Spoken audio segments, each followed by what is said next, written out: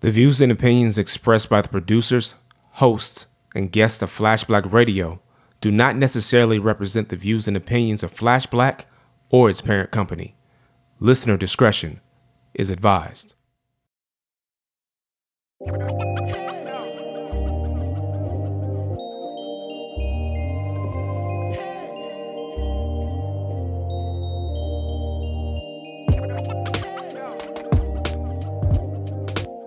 Are we recording? No, We but are. we should. Oh, we are? Yeah. Did we do an introduction? Oh, we're about to.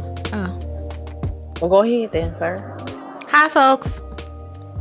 This is shit you might have missed on Flash Black Radio. Bringing in the show today is T Rich. Hey. Here in the fake studio with me is... It's a real studio. Okay. Da Vinci Parks, a.k.a. Lee Bennett III. coming to you live from somewhere is... Hey, Savage, and I'm gonna have to say we're gonna treat it like a school cafeteria / gymnasium, and it is a multi-purpose room. What do they call it? A cafetorium or something like that. Cafetorium. I heard multi-purpose room, but yeah, okay. I think they used to call it a cafetorium. Oh wow, that's maybe I that's think Southern. that's about right. Mm-hmm. Yeah. Maybe that's Southern. I've never heard that one. I've heard multi-purpose room. You eat in front of the stage. Multi-purpose. Yeah, you eat in front of the stage. You have like presentations and assemblies there. Mm-hmm. You do like indoor gym when it's raining outside. Yeah, you have like science fair projects in there, whatever. Culture fairs. All yeah. of that. And also PTA meetings and stuff like that, and hold elections and shit. Yeah, the whole nine. Multi-purpose room, So I think what we're going to do is, because we were having a pre-conversation. as we often do. Yeah. But I want to continue on the momentum. So we were talking about the Khalees interview where she revealed how much of a trash ass human, like he's a literal trash bag, Nas. So the little clips that you may have seen kind of describing what the interview was, like in one little clip, she was saying how he was very physically and verbally abusive. And when the whole thing with Rihanna and Chris Brown came out, she was like, she said it something like, I was treating it like double dutch. Like, do I jump in? Do I say something? Because I had bruises all over my body at that time. But then I was just like, I'm not ready to leave. But she goes on, the interview was like an hour and 15 minutes. And she goes on to describe how he is emotionally abusive, physically abusive. And she was, she was honest. She was like, no lies. I threw some punches too. I threw some blows. I wasn't just like sitting there getting beat. So we were both going back and forth. We had really intense highs and really intense lows. And we would spend money, party hard, drink hard, smoke hard. And she was talking about how he let the house go into foreclosure. And when she asked him about it, he basically told her to go fuck herself. How he's just like a trash ass dad. Just an all-around actual living Two trash birthday bag. parties. Two in 9 birthday years. parties in 9 years. So, wow, he's 9 years old already? Yeah. Wow. So, And she started off by saying, sorry, Go ahead. people are always like, you and Nas should get back together. And she's like, have you thought about your horrible ex? Do you want to be back together with him? Well, and then not only that, did anybody ever ask how bad does it have to be for you to be 7 months pregnant and be like, you know what? I got to get the fuck up out of here. Most people I know who have left any relationship very pregnant has been on some shit like, yeah, I need a grown up around this joint. You are not one. You will be the death of us all. I got to get the fuck up out of here. And I always knew that there had to be a story because no one ever left anywhere heavily pregnant. Like, yeah, let's start over right now. You know what I'm saying? That's usually when people are settling into I'm a nest over here. You know what I'm saying? We're going to paint this. We're going to buy that. So I knew there was more to the story, but I feel like, my issue, of course, is with all the articles, and I read the comment section, and I just feel like for everyone who hasn't watched the interview and is like, oh, why now? I feel like even in her talking about what was going on, she was still trying to protect them.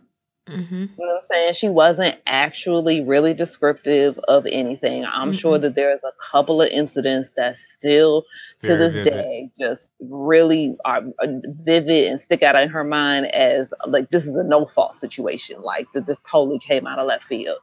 And I feel like even in how she kept being adamant about, oh, I fought back, or, you know what I'm I saying, we were wasn't weak. intoxicated, right? Or we were intoxicated together. Like, it's almost like she's trying to take on blame for the situation, and you know what I'm saying, that she's like preempting what people are going to, you know, already say about her. And I just feel like if you are covered from head to toe in bruises, you don't actually need to explain to anybody what the fuck you were doing, you know what I'm saying, as long as you were minding your damn business with your hands to yourself. I don't care if you told him his mama was some trash. Like, the reality is that doesn't deserve a beating. So I feel like even in how she discusses it, for anybody who's ever had any experience with victims of, you know, any kind of intimate partner violence, it's totally obvious that, you know, not only is she still traumatized, but on some level, there's still a certain amount of fear, you know, that she still carries Oh, with her her. voice was kind of shaky. Okay, so there are a couple things that I want to ask. One, because I'm keeping in consideration the audience who may not have heard all of what you have heard in terms of the interview, and also, to be fair, I've only heard the clip that T. Rich was just referencing. So I've heard pieces of it, haven't heard the whole thing. It's sometimes when you know something's out there, just kind of like you gotta be in the right space to hear it. I don't think I personally just was not in the right space to hear it, so I chose not to listen to it at the time. I do plan to listen to it. So a couple of questions I want to ask. One, do you think that she was, and again, I'm asking both of you, do you think that she was one, phrasing things in a particular way to a certain extent, you know, claim accountability for what she thought she was accountable for? Because there are times like what I did hear, like again, I heard like two clips. So one, she was talking about how they had highs and lows, partied hard, and she said we were young. She said she was 22 at the time, whatever. So I think, you know, there is a certain recognition from what I was hearing in that limited space, to say that, okay, I was 22. I didn't know what to, like, you know how to be in a relationship or what to expect, or, you know, these type of things. So do you think there's also an acknowledgement in being accountable for that? I think it's like Christy said, like, I think she was kind of phrasing some things in a way because, you know, motherfuckers gonna come out and be like, oh, well, what'd you do? What role did you play in it? Or, you know, we heard you put your hands on him too, or whatever. And she was very clear in saying, like, you know, for whatever reason, like, you know, I stayed because we were married. We weren't just dating. This was my husband. This was my There are a lot of people who think like that. Yeah. There's a different mentality for a lot, not all. And I'm not even about to get into the whole conversation of why she or anybody else who's in an intimate partner relationship stays, because there are a number of different reasons. And I'm not going down that path at all. That road is closed. Right. Yeah, same here. But I also think that, like,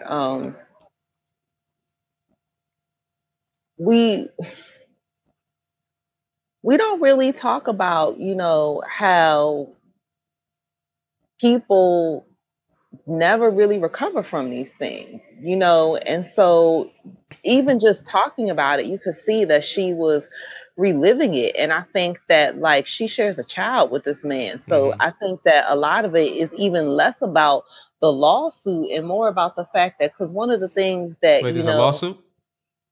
Yeah, I mean, one of the reasons why she actually, I feel like, was talking is because, so, you know, they had settled this custody agreement that they had, but this incident, if you kind of are paying attention, it feels like there's an incident that happened after the agreement was settled, that happened around Easter, where he came to pick up they don't have Easter in their agreement because he doesn't celebrate Easter. And she does. And so she was saying how her mother called her to tell her, on a Friday, that she was on her way up. She had this event going on, so she was busy and she hadn't paid attention to the fact that it was Easter weekend. It was actually his weekend to have their son.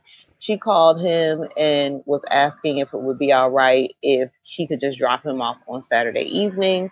And that way they could spend, Easter together, her and her family, because apparently her mother doesn't live wherever they live. And so she didn't want her mother to have come into town and not have seen her son.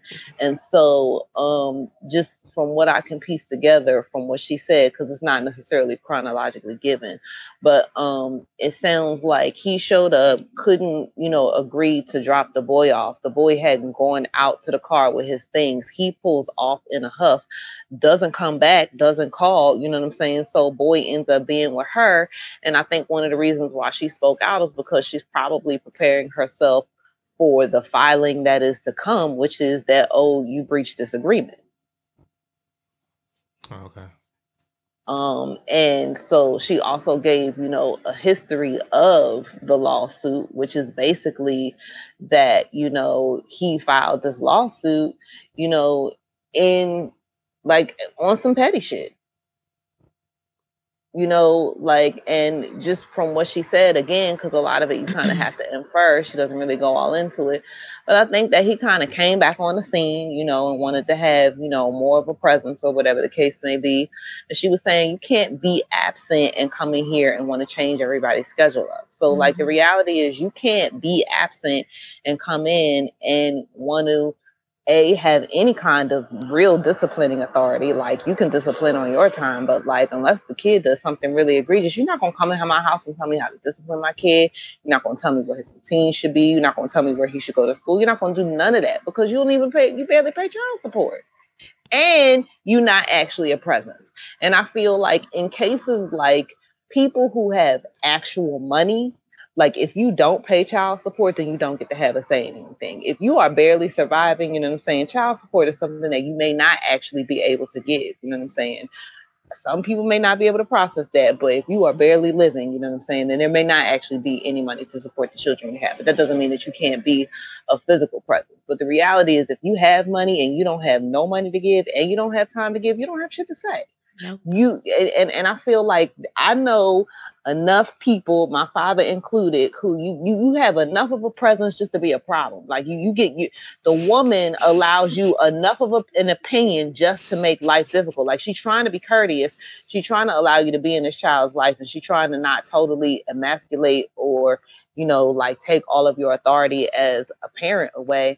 But you know what I'm saying? You don't actually have anything to contribute to the situation, but a whole bunch of opinions of why you don't want this to go on.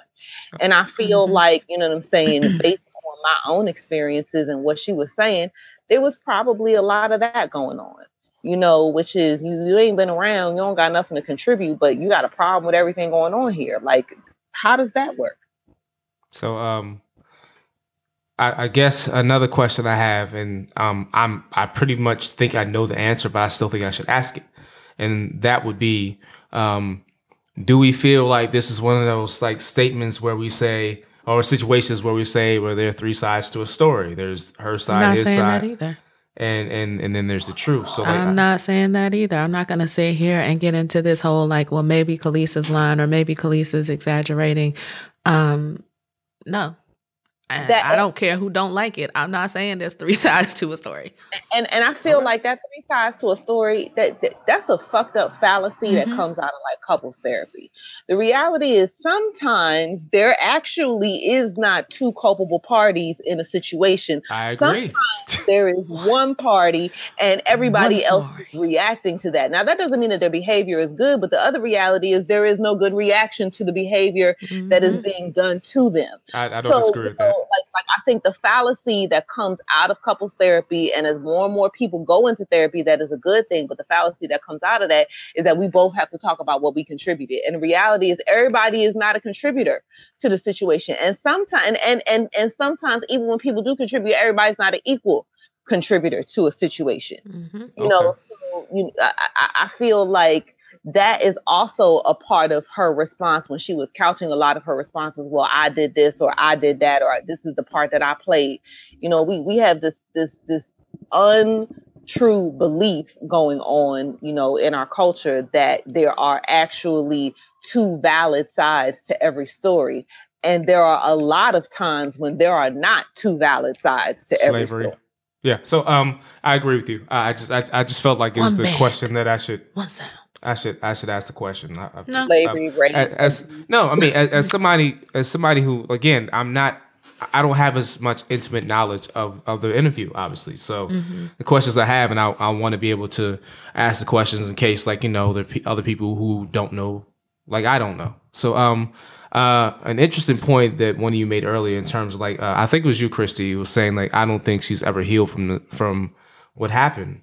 And I thought it was interesting that you said that, because when she was talking about the whole issue with Rihanna popping up, last year there was a documentary on Chris Brown, and Chris Brown recounted with remarkable detail, like, that fateful night between he and Rihanna in that car.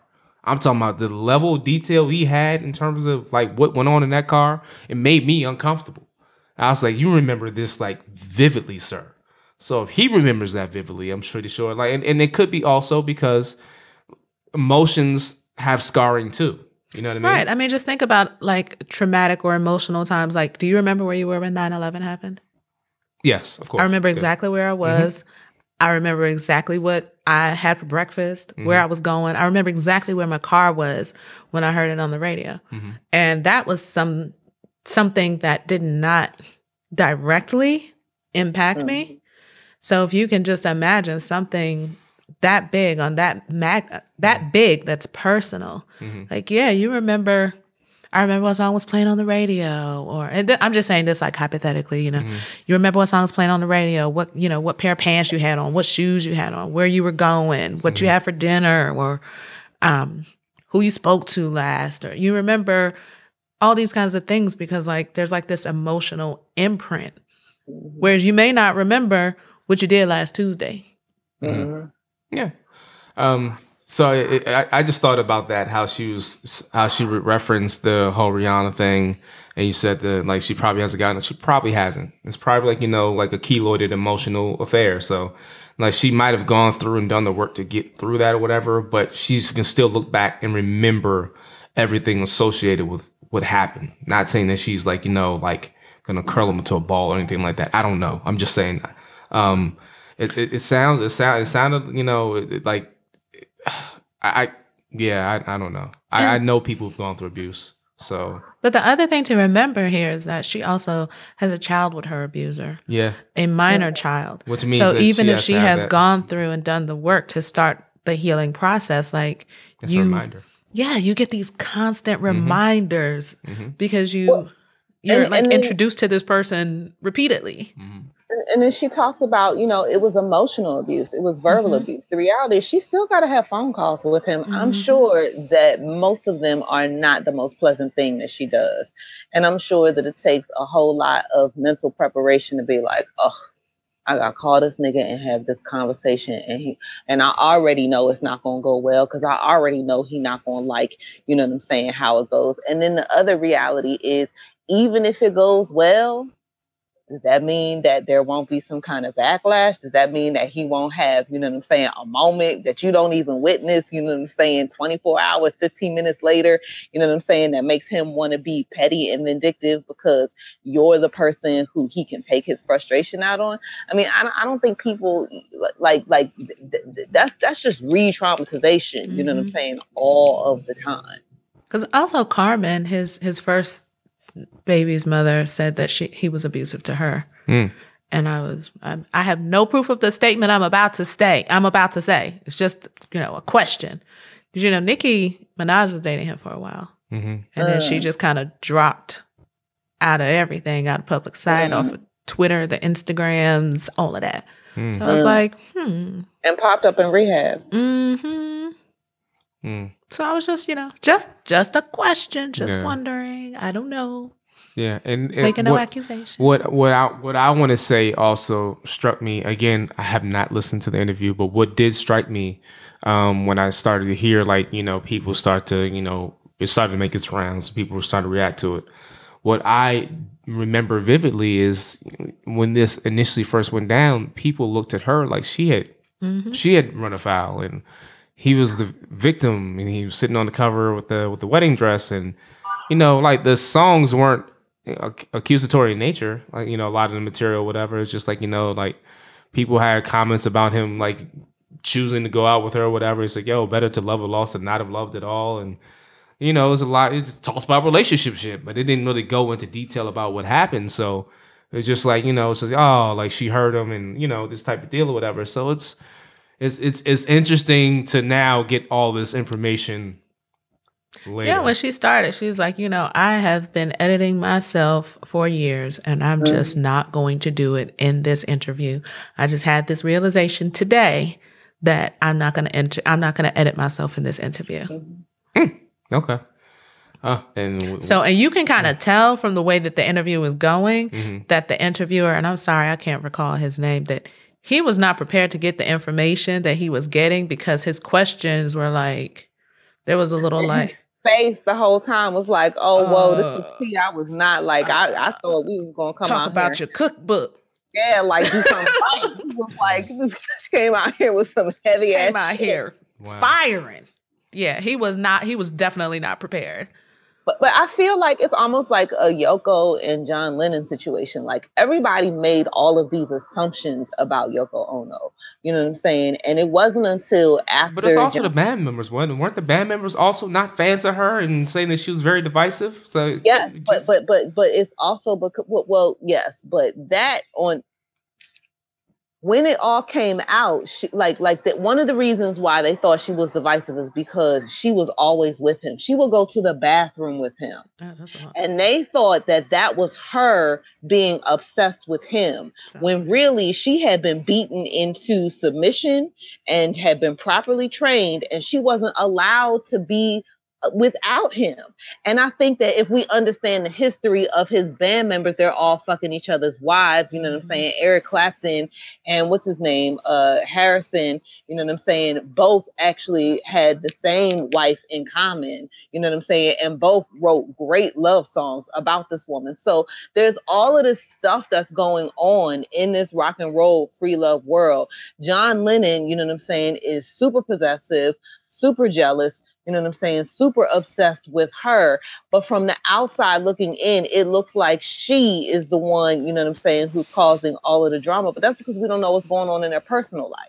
And I feel like a lot of the stuff that is said about Khalees, you know what I'm saying, is all based on what has been put out there. None of it by her, all of it, you know what I'm saying, in defense of him or to make him look better in a situation.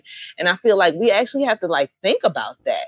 You know what I'm saying? Like, and like Yoko Ono, she was an independent woman who had a career before him, and her career was, you know, being an agent provocateur. You know what I'm saying? She was doing stuff that was controversial. It was, you know what I'm saying, totally not maybe, you know, completely revolutionary, but it was very, you know, like, I am a sexual being and, you know what I'm saying, I have a vagina and I don't give a fuck about it. And this is not penis envy. Like, it was just very much in the same way that Khalees was an artist, you know what I'm saying, who had put out her own content, and it was very feminist in nature. Yoko Ono was the same way. And ultimately, these are two women who were in abusive relationships. They both did their best to protect these men that they loved and had children with. And ultimately, their reputations are the ones that are the worst for the wear. So just like 10 years later, people are saying, oh, you should either get back with Nas or, oh, she's the devil. 50, 60 years later, people are saying about Yoko Ono, oh my gosh, she killed the Beatles, or oh my gosh, she was so horrible. But we are choosing to ignore the fact that, you know what I'm saying, these men were totally abusive to these women and really fucked up fathers to their sons. Which is why I asked that question. Thank you. Very, very, very apropos. Thank you. Yeah, so, I mean, I apparently have to listen to this interview or watch it. And I'm not going to watch it tonight. It's like, yeah. Yeah, it's pretty long, but it's no, watch it at like noon or something like that on a sunny day when you can go out and do something afterwards. Because I think, you know, I was just sad. I wasn't surprised. I wasn't Yeah, and then shocked. when you said that, I was like, wow, like for Chrissy to write, I was like, yeah, I'm gonna take a beat on that one and I come was back just to sad. it. And I think what made me sad is that when if you listen to Illmatic, you can actually hear all of the behaviors that she's talking about. Now that's a challenge. Your favorite artist is trash. All our favorite artists are trash. I remember all our favorite artists. Well, a lot of them, between like being like abusive or rapists or, you know, MAGA hat wearers or Candace Owens supporters or Canadians who claim they don't know shit about like American politics and racism, but they want to like throw their voice into the conversation. I mean, like Chance the Rapper kind of almost stepped into some shit, and then he was like, no. I was just saying Kanye's good. He's not crazy. I talked to him. That's all I'm saying. I don't support Donald Trump. He's not my friend. I don't know him. We don't have play dates. Well, people also, very quickly, people also, like they latched on to that one like Twitter post where he said like black people don't have to be Democrats. But there's a Twitter post that followed after that that said, you know, the next president of the United States will be independent. No, the kind of the thing that spun out was somebody was saying something about, you know, Kanye, have you spoke to Chance? And he wrote a Twitter post saying like, yeah, I spoke to him. He's not crazy. He's good. I think he might have alluded to like, he's like college dropout Kanye. And Donald Trump then put a post up like, yes, Chance the Rapper gets it. And Chance was like, oh, my fault, yo. That was the title of his like Twitter post, like my fault, yo. And then he put like this whole like, you know, Twitter press release like people do, like, nope, I'm sorry. I don't rock with you. All I was saying was I was just trying to support my brother. I don't agree with his beliefs. Mm-hmm. I don't agree with anybody who's like spewing any racist rhetoric that is completely converse to what I'm trying to do with my brothers and sisters here in Chicago. So no, what you're not going to do is that. Put me in that. Yeah, Chance and his brother Taylor, from the interviews that I've seen with them, are very like, you know, to be so young. And I think that a lot of that has to do with the fact that they had a present father, and their father's actually, you know, been in Chicago politics for a very long time. Was, you know, closely tied to President Obama, you know, in terms of his political runs and stuff like that.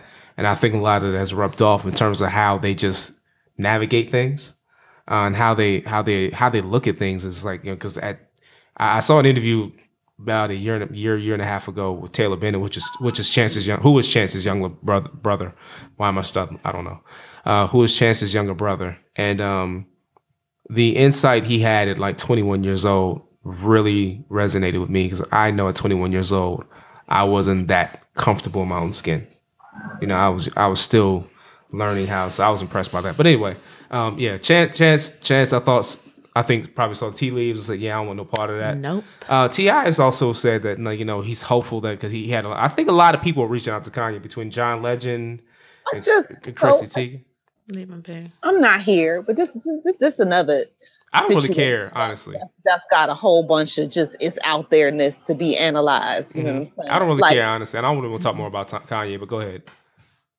I actually feel like I need people to stop pretending like this is for marketing. I actually need people to really be talking about the fact that every time, or the last 2 times a project has come out, he has completely lost his mind. And what it sounds like to me is that he is riding this creative manic wave, and it totally spins out of control. And instead of everybody actually addressing the fact that like his medication is either not being taken, needs to be adjusted, like whatever is going on, this is a mental health issue. And so I feel like, just like with football players and violence, I don't want to talk about the violence that they're doing, you know what I'm saying, to their intimate partners, or the fucked up decisions that they make. I want to talk about head injuries and how that affects, you know what I'm saying, behavior. I don't want to talk about Kanye and Donald Trump. I want to talk about Kanye and mental illness, and how if people keep pretending that this kind of erratic behavior is just motherfuckers seeking attention, then we are never going to get anywhere. Because this is actually the kind of behavior that ends in suicide or murder-suicide, because it just goes unchecked for so long. So like that is the thing that disturbs me about this behavior, and even like the messages that people are sending him. I need people to say, take your meds, go to therapy. Speaking, kind of piggybacking off of that, are you guys familiar with the DJ Avicii? Yes. Yeah, he passed away recently. Yes. Alcohol poisoning. He committed suicide recently. Okay, like I heard. See, I saw on so on Amazon Prime, you have the whole music documentary. I didn't see the documentary, but they had a whole thing like Avicii, and it had it's like it's a young looking dude, but it had like his birth year and death year. So it was so young. I was like, the guy was young as shit. Like he was, but there was an article, and I think there's an accompanying documentary, I believe, where they filmed his life over the course of like 8 years. And there was an article, I can't remember if it was like Mike or Vulture or Viceland or what, but they were talking about like he started out really young when he was like 17, and he had a shit manager and people around him who were just like pushing him, like, go out here, make this money. Cause he got really big.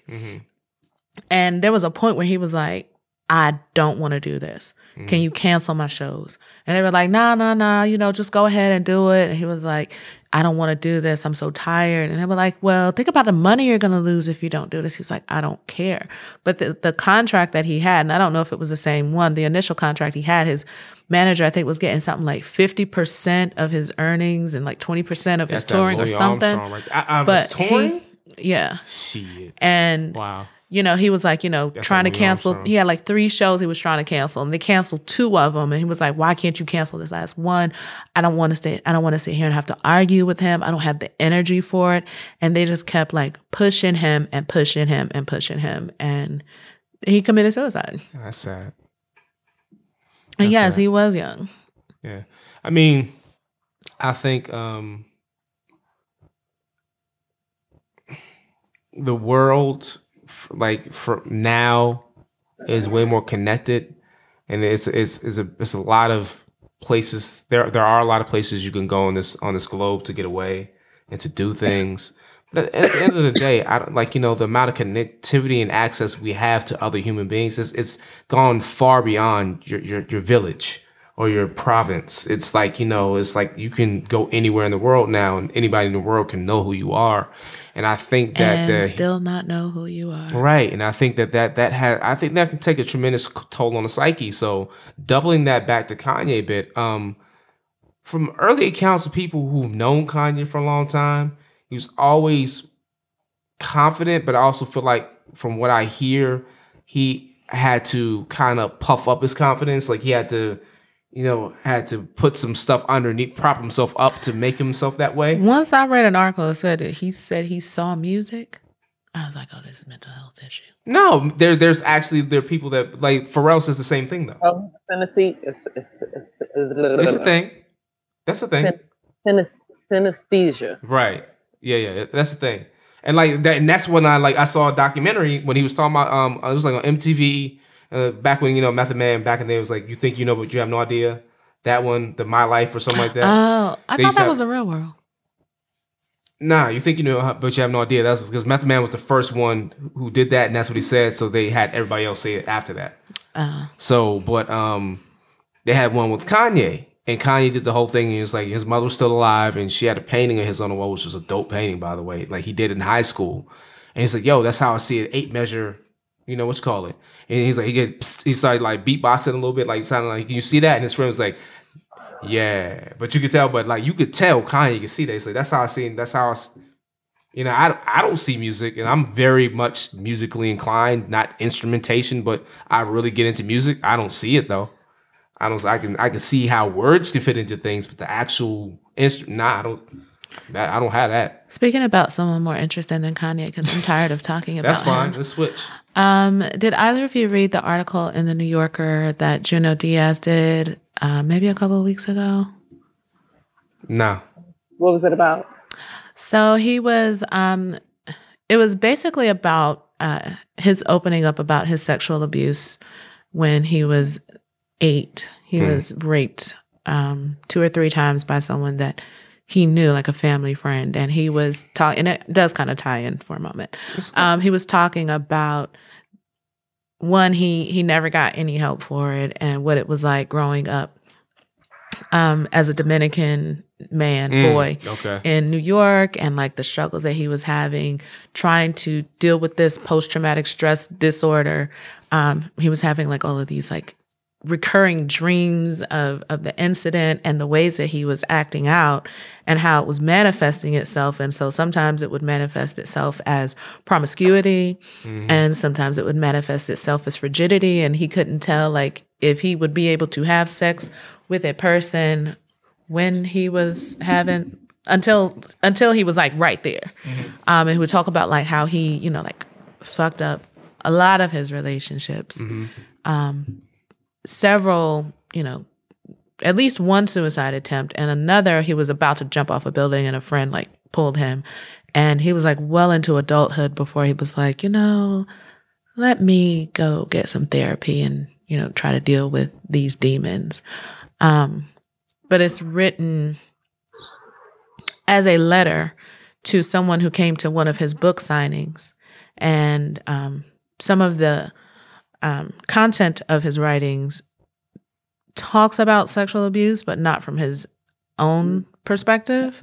And the person that came to the book signing was asking like, you know, is this something that's ever happened to you? And he said he felt like the guy was asking, like looking for an ally or just someone to say like, you know, I understand. And he was like, you know, nah. But he was like, you know, I watched you and I watched you walk away, and, you know, it's been like sitting with me, and, you know, I wanted to come out and kind of expose myself. It's very well written. And I think it talks a lot about just some of the issues that can create some of these broken men of color that we probably don't always explore. We just think like, okay, you know, he's a fuck nigga or he ain't shit. Right. But what broke him? Who hurt you? Is a question that's not, you know, fairly asked, because he said himself, like, you know, I was, you know, one of the relationships he was in, he's like, you know, we're engaged. We bought a house together in Harlem. We had like friends and family.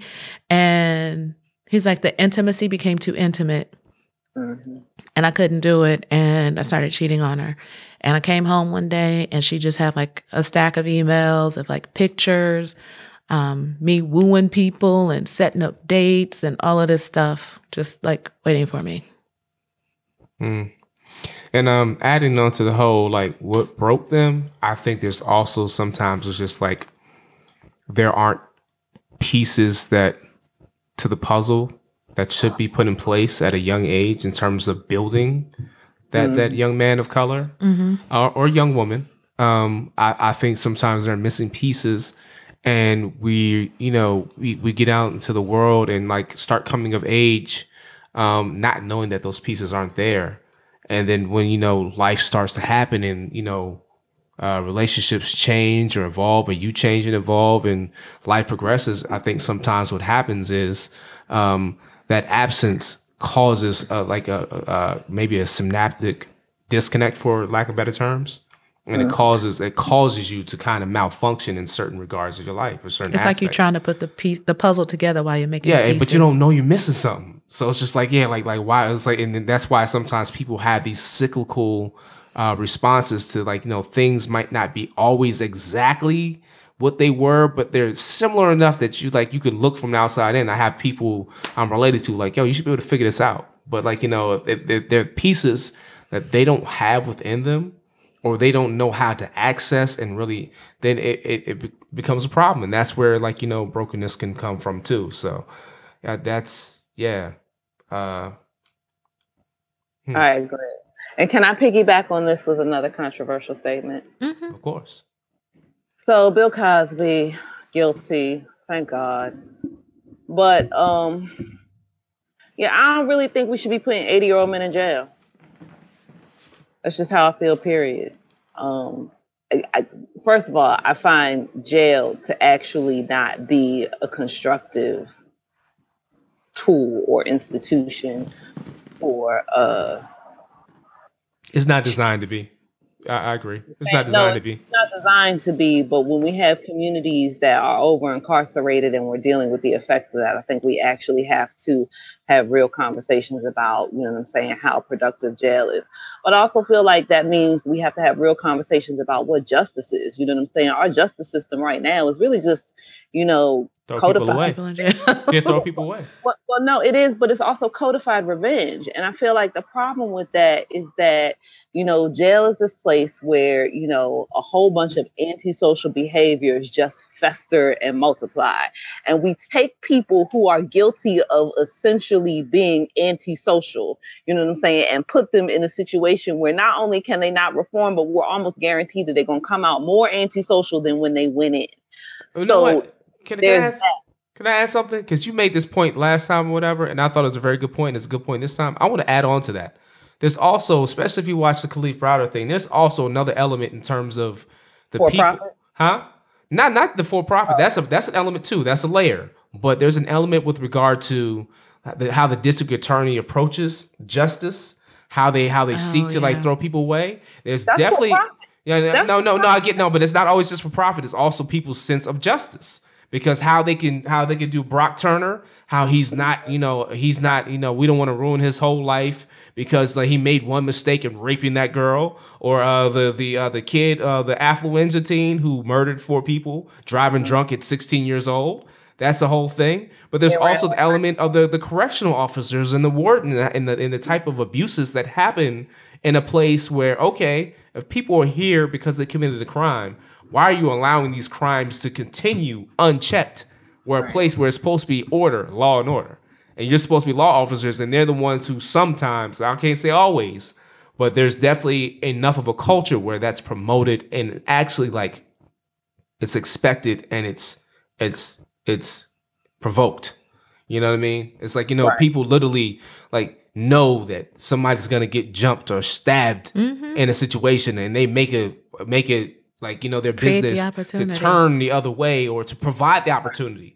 Or I know people who've been locked up or whatever. People who were juveniles actually who have been locked up or whatever, and said like, they've had to deal with people who are other juveniles, but they also had their ass beat by the COs because they didn't do what they was told to do when they were told to do it. So there are a lot of things that go into this. So it's so many layers. So I do agree, like, in terms of like what you were saying. I just wanted to add, from the judge to the DA, especially like the people who work within the jails. Because especially when you're talking about working with juveniles or whatever, I think, honestly, and we've talked about this, a lot of this comes down to like counseling and like, therapy and, providing, like a lot of these people don't have access to real like therapy. They don't have access to real medical care and treatment. And one thing that Illinois is doing, I think they just passed a law, or they're in the process of trying to pass a law. I'm unclear on that, where they are recommending replacing the security guards in schools with social workers and providing the kids with, access to counseling and therapy. People in the social work community are on different sides of this, but that's just kind of I think it's a piggyback off different your approach. point. Why not try something different? I think also, honestly, what it comes down to, like there are so many factors, and Christy was hitting on one, and there's so many factors that lead into it. Like, she was saying for profit, there's a school to prison pipeline, whatever, where they start suspending kids at like pre-K and kindergarten. So those kids are already labeled, and they already labeled themselves as being bad apples. And that's the expectation. There's a limitation of resources when you don't have like the certain amount of financial taxation coming out of like specific counties and was it Oklahoma? Areas. I think I was listening to Reed, and Crystal was saying like in Oklahoma, where she's from. I don't know if it was like a cousin or a friend or something, was saying like the kids have to copy pages from the school books to share because they don't have enough books. Yeah, I believe it.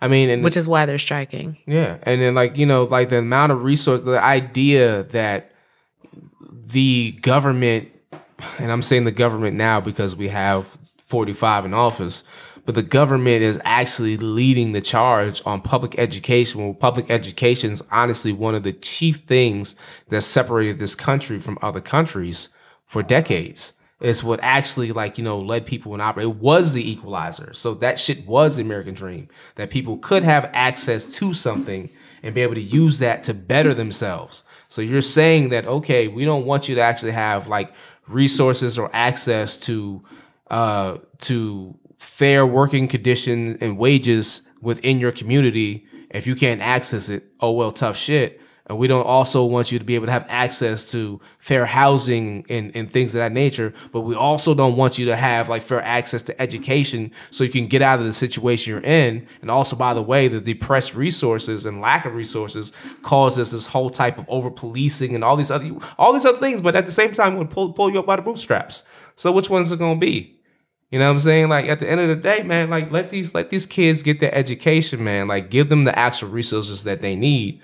I mean, that's honestly going to be like one of the best ways to actually start turning this shit around. So social workers, I think it's cool. I also think it'd be good to maybe like put kids in a position where they can actually like, in a certain way, police themselves as a community. Like, yo, something happened in the school. Let them come together as a school and decide like like how bad was this? And what's the standard for this? Like, is this something that's acceptable? Hear both sides, like have like a tribunal. You know what I'm saying? Like, let them come before their classmates or whatever. Like, okay, how would this be better? Because we need to have these kids thinking more critically. And I think that's one way to do it. So, yeah. Well, I totally agree. I like the idea of community courts and community oriented solutions. And really, I mean, communities that met out their own punishment. You know what I'm saying? Not corporal, but something that is actually constructive and, helps, change a behavior, teach a lesson, maybe teach a little compassion and some empathy. And then also that we can be asking what are the underlying supports that need to be put in place to prevent this from happening again? Because, the thing that we should be asking ourselves when children behave badly is not, and when I mean badly, I don't mean kids being kids, because, that's another conversation for another day. But I mean, when children actually behave badly, the question we need to be asking ourselves is how fucked up are the adults in charge of that kid? Mm-hmm. Yeah. And what can we do to support them so that this kid is, behaving better and less fucked up as an adult? And sometimes the adults can't, as somebody you've been a social worker, so you've dealt with it. I taught high school for a couple years. Let me tell you, sometimes the adults are the worst actors in the equation. Mm-hmm. They're always the worst actors. Not always. There are times, where you but I mean, again, the adults set the example by what they're willing to accept and tolerate and allow, and the kids find a way to work within that structure. Mm-hmm. So I get that. But, I give an example. So my first year teaching, I was fresh out of college. There are a lot of things I didn't know. So I used a lot of the things that I did not know and that I picked up over my first year and implemented that in the second year. So what I did was I took the idea of having a syllabus like I did in college. And anybody who's done like college coursework or maybe even like better high schools, you'll have a syllabus that tells you from the beginning of the year what your final project is going to be. And it tells you what your requirements are for supplies and all that stuff or whatever. And on top of that, it's like, okay, take this home to your parents, get it signed, and you get credit for that. You need this one thing, though. You have to have this for class. And the parent signed off on it. And then the parent waited for their child to fail 3.5 quarters before they came back and said, I don't know why my child is failing. I said, well, they have something that they don't have something that's supposed to be 50% of their grade. They're supposed to have this entire time. They don't have it. And you signed off on it. You knew about it according to what you signed off on. That's your signature, right? And like, yeah, but I didn't know. Like, what do you want me to tell you? Ignorance is no excuse for the law. Yeah, what do you want me to tell you? You signed off. Yeah, you signed off on it, yo. And it's like, why are you coming in after 3 quarters of seeing your child fail? Why are you coming in after 3 quarters asking this question? Because not the child is incapable. She was a very capable and bright girl. She wasn't necessarily applying herself, but she was capable. But that's neither here nor there. Just an example.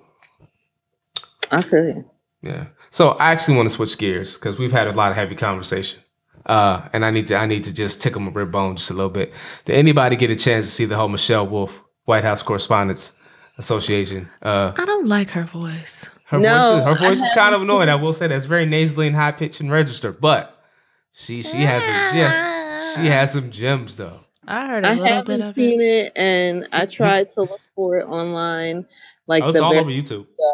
Well, I tried to find it like the very next morning and I couldn't find it. And I just figured that it probably did need time. But then, you know, my life was happening. So Yeah, I mean, honestly, I didn't hear about it until this morning because I was kind of disconnected this weekend from pretty much everything except for like family and friends. I hung out a couple times, but going into work, I heard like talk radio. Everybody was talking about it. So let me see what they're talking about. And she went in. I mean, she went in on everybody. Sarah Huckabee Sanders. Like the dope thing about that was Sarah Huckabee Sanders was like within eye contact, like right up on the dais she with was her. the representative. Yeah. So she's You like, know yeah. what? She should be embarrassed. Who? Like, she should really be embarrassed. Sarah Huckabee Sanders. Like, I don't think she has shame. is not going to look kindly on her at all. And I don't even mean like far history. I mean, like, once the motherfuckers get out of office, like the documentaries that will come out and the shit that people will say about her, because like the conviction with which she stands up there and lies, like at least Sean Spicer had the decency to be flustered. That bitch be telling lies with the straightest of faces, and she be indignant about people calling her on that shit. Yeah. Like, yeah, and you know she got this called is the on truth. it. Like, Yeah, bitch, she got called on it, and so I'm not gonna maybe like she's murder born the with joke. it. Maybe it's lies. But one of my favorite one of my favorite joints though, and I'm not gonna murder the joke because like she's a comedian, she delivered it, but she was saying something to the effect that Sarah Huckabee Sanders, I know it was funny because she was there. That made it funnier. So like if you could say that shit to the person's face, I'm not mad at you. But she said something to the effect of Sarah Huckabee Sanders looked like the nanny from The Handmaid's Tale. The aunt from The Handmaid's Tale. The aunt from The Handmaid's Tale. And then everybody started laughing. And then what made it funny, she followed it up with this. She said, yeah, Mike Pence, it's a lovely show if you haven't seen it. You would love it. So I was like, yeah. She was firing wrong. She went after Megyn Kelly. But yo, she also got Sarah Huckabee Sanders. She said, what do you call a white woman who's disappointing to other white women? She's like Ann Coulter. No, but she said like she called her basically a white Uncle Tom. Yeah. She said, "What do you call a white Uncle Tom who's disappointing to women?" Like, you know, she's like, "Oh, I know, Auntie Coulter." Yeah, she was going in. It was well worth the watch. I tried, but again, her voice is just. It was. I was like, this is gonna be the whole thing. I think that's her actual voice. I think that's. Yeah. And then they had some mic problems too. But you know, she made a fat joke about my coworker pointed this out. She made a fat joke about Mike Huckabee. It was kind of like a subtle dig, and then like 10 seconds later, they showed him eating ice cream. Well played, cameraman. Yeah, exactly. Fat jokes. Exactly. Huh? We shouldn't be making fat jokes. I mean, it's Chris Christie. Like, come on. It's Chris Christie. Fucking bleeding. Yeah, I mean, like, you know, I get what you're saying. We shouldn't be making fat jokes. I get it. But, like, you know, Chris Christie, you like, you know, it's Chris Christie. We know the dude is overweight. Like, you know. Finally, someone has decided. Transitioning that fast. Hashtag mute R. Kelly. So I'm not gonna press some charges. No, people just boycott that's gonna stick. Hopefully we can get a boycott that's gonna stick. Because you know it's I'm going to venture to say that there are at least 1 million women in this country, Black women, who have been boycotting R. Kelly for some time. I think Black women have been the ones that have been propping him up. We have programmed our Spotifys and our Slackers and our Pandoras to not even suggest that we listen to R. Kelly because we are so offended by that shit. I just, you know, so what is it? Please? I feel like Black women have actually been his biggest apologists. I'm gonna be real with you. I remember like when the tape broke, because it was a tape at that time. When the tape broke and it came out there are women like, that couldn't have been him because I seen him in a live show and his thing bigger than that. That couldn't have been R. Kelly. Like that was R. Kelly. That was R. Kelly. I'm not laughing because it's funny. I'm laughing at the willful ignorance. That was R. Kelly. No. I think that there's a whole lot of Black women who cape for him. You know what I'm saying? But I know that there's a whole lot of Black women who are just disgusted by him. I get it, but those Black women who caping for him must be keeping his pockets healthy because they're like, how can I contribute to this cause? I don't really support him, but how can I contribute? I don't either, but it looks like Time's Up is finally like moving towards, like, they put a thing up. They did an open letter, like, women of color, we see you. We stand with you because we are you. This person is a problem. We ask that RCA drops him from the label. Ooh, we ask that Spotify and Apple Music get rid of his music. We ask that Ticketmaster stop selling tickets to his shows. He has a show coming up May 11th in Greensboro, North Carolina. It'll be sold we out. ask that you not sell these tickets. And it was one more. I can't remember the last one. Live Nation, maybe? No, it was Ticketmaster. There was another little caveat there, but they were like, time's up.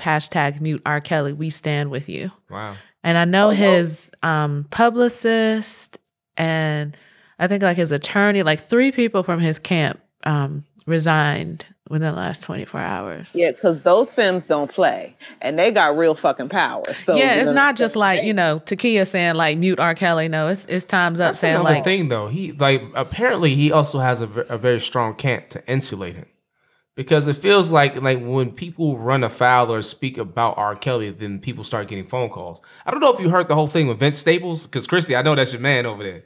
Did you have Vince Staples? Oh, Vince Staples had this thing where he went in like just randomly on R. Kelly, and because first of all, ladies and gentlemen, if you're not aware of the awesomeness of a Vince Staples interview, if you don't mind a little bit of profanity in there, like that gentleman is very interesting to listen to because he's very unfiltered, and I appreciate that about him. He's very honest and open about things, but he's also very insightful, especially for somebody so young. But essentially, he was saying to this young lady who was very uncomfortable about about the way he was talking. He was saying, I can't wait till I get off of probation because he said I'm going to act a total fool, whatever. And she's like, yeah, we need you. He said, I'll be fine. He said, got all these people out here. He said, got R. Kelly. He ain't been tried yet, blah, blah, blah. And she started trying to be politically correct. He said, and he was not having any parts of it. When I tell you, he went fully in on it, and it wasn't even a long thing, but it was very direct. It was more direct than "I'm gonna piss on you" by Dave Chappelle. I mean, just what comes up in the Google searches, he called him a child molester and a piece of fucking shit. So I don't see any lies, more to the point. Yeah, so he went in pretty hard, and apparently, there's a tweet from Vince Staples within 24 hours saying that there were some people from R. Kelly's camp who were not too happy. I think Dave Chappelle had a similar thing with R. Kelly after he did the spoof on Chappelle's show. So I think he probably has one of those camps. And R. Kelly just in the interview, he was very, I forget what it was. Where's Mark Lamont Hill?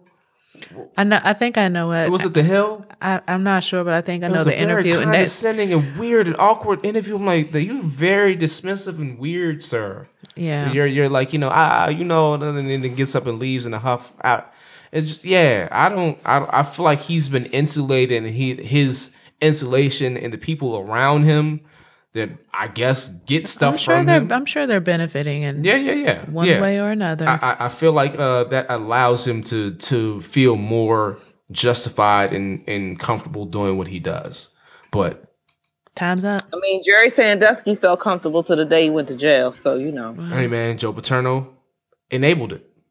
And that's what it comes down to. We have these people who enable because Joe Sandusky was a talented coach. R. Kelly is a talented musician. Bill Cosby's a talented comedian. That fool just he put like a clip of some music up on Instagram like a couple of weeks ago. Who? R. Kelly. Oh.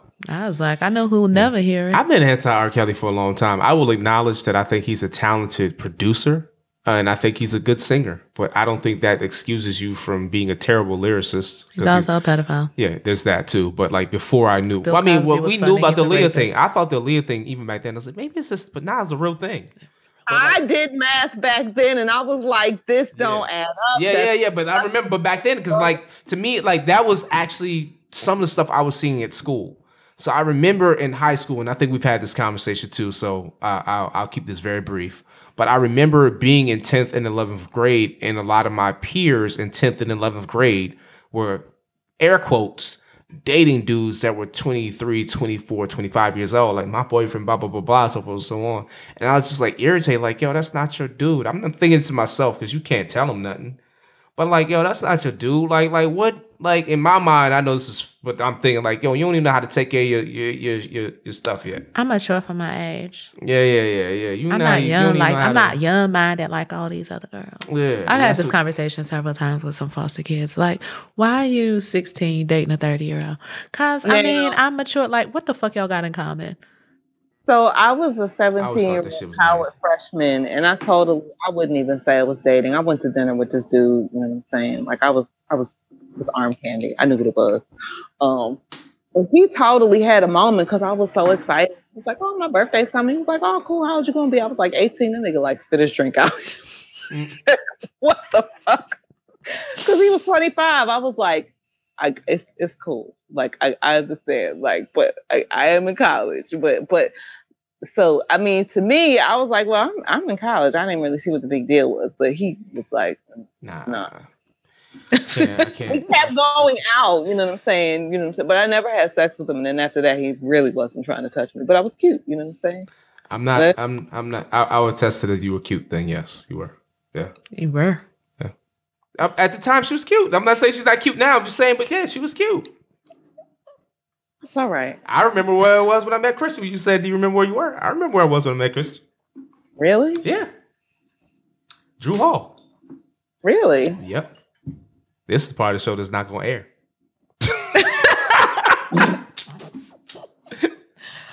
On that note, In my defense, I mean, like, a lot of my memories are cloudy. I get it. I know why. I was there for a couple of them. I mean, you know, it was all blur. Back in those days when I did those things. It was. But I was just, I mean, but not even just that. I was just moving too fast. I like, Weren't we all in some way? I look back. Yeah, sometimes That's- I look back. I'll just be like, how did I get all that done in a day? Like, I mean, that's what college was, though. Learning how to find your pace. You know what I'm saying? Because, I mean, like, honestly, I was a sheltered kid, like, going to, like, Howard. So a lot of things I was not allowed to do, and I knew I wasn't supposed to do. And, like, got to college, like, oh, well, you know, you're supposed wild out. a little bit. I wasn't crazy like, with it. not even that. Like, with a car, I might do 3 things in a day and consider myself very productive. Without a car, at I was like king of the 17, subway. 18 Like, years I used to go old, I everywhere. fucking not just took the subway, walked Yeah, there's that. lots of places. Walked. You know what I'm saying? I In didn't one really day. take the bus like that, but yeah, I used to take the Yes. subway, and I used to, I used to get, But it just be like you went here, went there, did this, did that. You'd be like, in 24 hours? Good Lord, what were we doing? yeah. But you know, a study just recently said that small children are stronger and in better shape than adults, I believe it. which makes sense because they're spending all that energy really on growing. They get naps. But you know what I'm saying? Right. You know, but like, I mean, People care about their nutrition. And also, because I care about my nutrition, we're going to put a bow on this so I can go get some dinner. I know that's right. She been rapping for like the last 10 minutes. Like, hey, so on that note, hey, one more thing. So thank you all for joining us for Indeed. another episode of Shit You Might Have Missed on Flash Black Radio. Boom, boom. Yeah. T. Rich. Da Vinci Parks, aka Lee Bennett III. K Savage. And just as a reminder, I will keep this brief this time. Just remember to check us out on social media, Facebook, Twitter, Instagram. Also check us out on flashblackradio.com. And, you know, if you want to listen to the podcast there, you can listen to it iTunes, SoundCloud, et cetera, et cetera, et cetera. Subscribe and share Please do. Like, share a lot. and rate or something. Yeah, do that. Till Bye, next time, children. stay blessed, stay woke. One.